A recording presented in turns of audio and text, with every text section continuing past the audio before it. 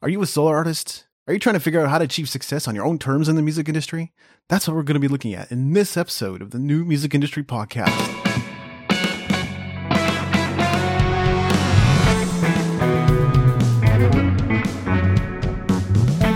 You're listening to the New Music Industry with David Andrew Weeb.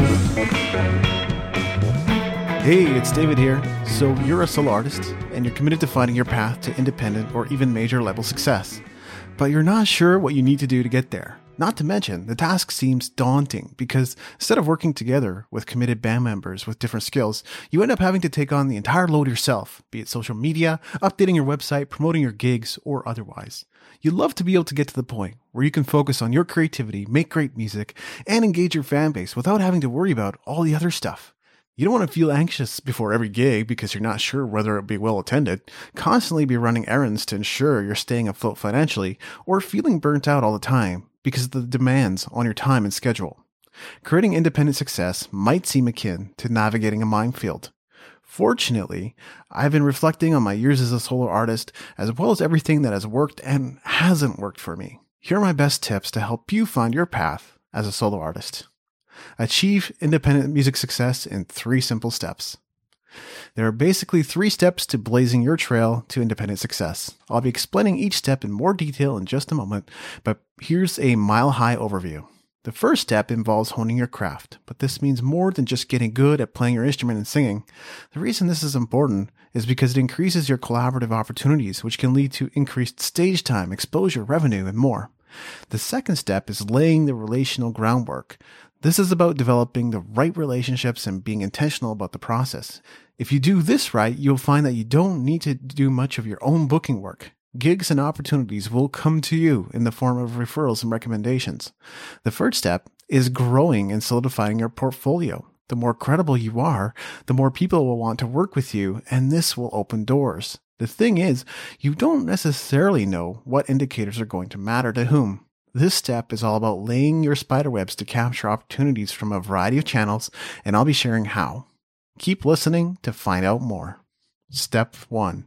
Hone your craft. It might seem obvious that you would need to keep improving as an artist to write great music, but this goes well beyond that.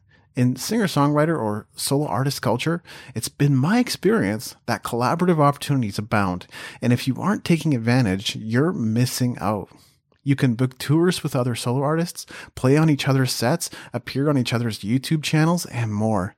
But only if you're easy to work with and have the skills necessary to back it up. If you can play guitar, maybe learn piano. If you can play piano, learn the guitar. If you consider yourself a rhythm guitarist, learn to play tasteful leads. If you sing lead, learn to sing backup. See if you can pick up some bass and djembe as well. Through the years, I've been called upon as a rhythm guitarist, lead guitarist, bassist, backup vocalist, and more. And because I was locked and loaded, I was asked to join other artists on stage many, many times. This often led to gigs, opening slots, guest appearances, and more. At a singer-songwriter open mic night, for instance, you can easily double, triple, and even quadruple your stage time simply by being available and being the kind of musician others like to work with. If you compliment others well, a performance at the local cafe can quickly turn into a tornado of opportunities. This also tends to solve the problem of trying to make it on your own, doing everything by yourself, and relying on your own draw and skills to grow your career. You can work with others and leverage their draw and skills as well. Growing as a solo artist is often a collaborative effort, and if you make it a point to look out for opportunities to work with others, you will go further faster. Step 2. Lay the relational groundwork. Like step 1, you might think this is all about collaboration, and while you might be presented with such opportunities, there's more to this than meets the eye. Eventually, I got to a point in my solo career where it was extremely ineffective for me to seek out and book my own gigs. I came to rely primarily on my contacts, who usually led bands of their own. These contacts were either well acquainted with the local scene or constantly engaged in their own research and legwork that if they came across opportunities that were better suited to solo performers, they would notify me. And because of their endorsement, it was easy booking gigs with venues who already had a sense of who I was. If you don't put effort into building relationships locally and even all over, you won't ever be in the position where others are recommending you. So some legwork is par for the course. You may need to do favors for others.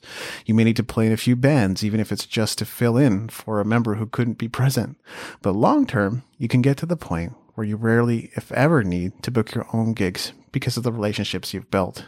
Other relationships that can be of immense help include the staff of guitar or music stores, universities and colleges, churches, and more.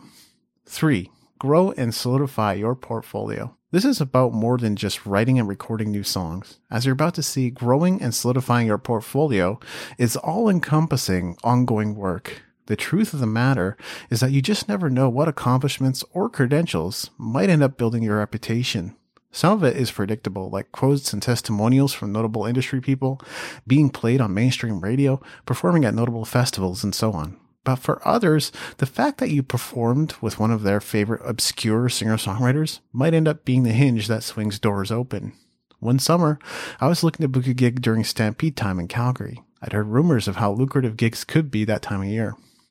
Once I set my sights on a specific venue, I dropped by and talked to the owner. I came prepared with an envelope in hand. That envelope contained my demos as well as my resume as a musician, which at the time would have shown that I had played over 100 shows. It also included a list of cover songs that were in my repertoire. It's safe to say I got the gig, as no one was willing to go to those links to get the gig. In this instance, my archivist tendencies paid off. I was rewarded for keeping a record of the work I'd done to that point. The point is that everything you do could end up being the credibility indicator you need to land your next opportunity. So play shows, collect quotes and testimonials, record and release more music, do co-writes, get on the radio, get your music reviewed, give interviews, make videos, build out your website, write blog posts. You get the idea. If you want to create more leverage for yourself, build out your portfolio. Now let's move into the episode summary. Everyone must start somewhere.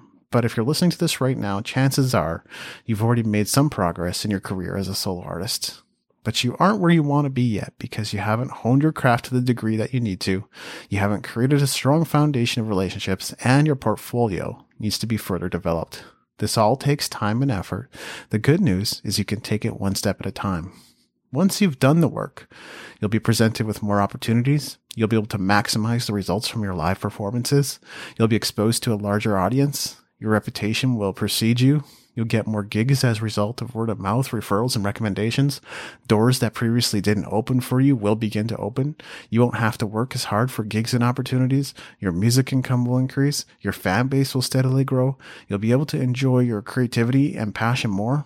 You'll achieve a greater sense of fulfillment in your career and more. But remember, if you don't act, you won't enjoy any of these benefits. Not to mention, you'll need to live with the regret that you could have put in the work to make your dreams a reality. So if you're ready to get into action, I want to invite you to the newly renovated Music Entrepreneur HQ. It's still a work in progress, but we've put a lot of work into simplifying the site, helping you find what you're looking for, and adding a lot of incredible, exclusive, high-value music business resources you're just not going to find anywhere else. So visit musicentrepreneurhq.com and let us know your thoughts. This has been episode 236 of the New Music Industry Podcast. I'm David Andrew Wiebe, and I look forward to seeing you on the stages of the world.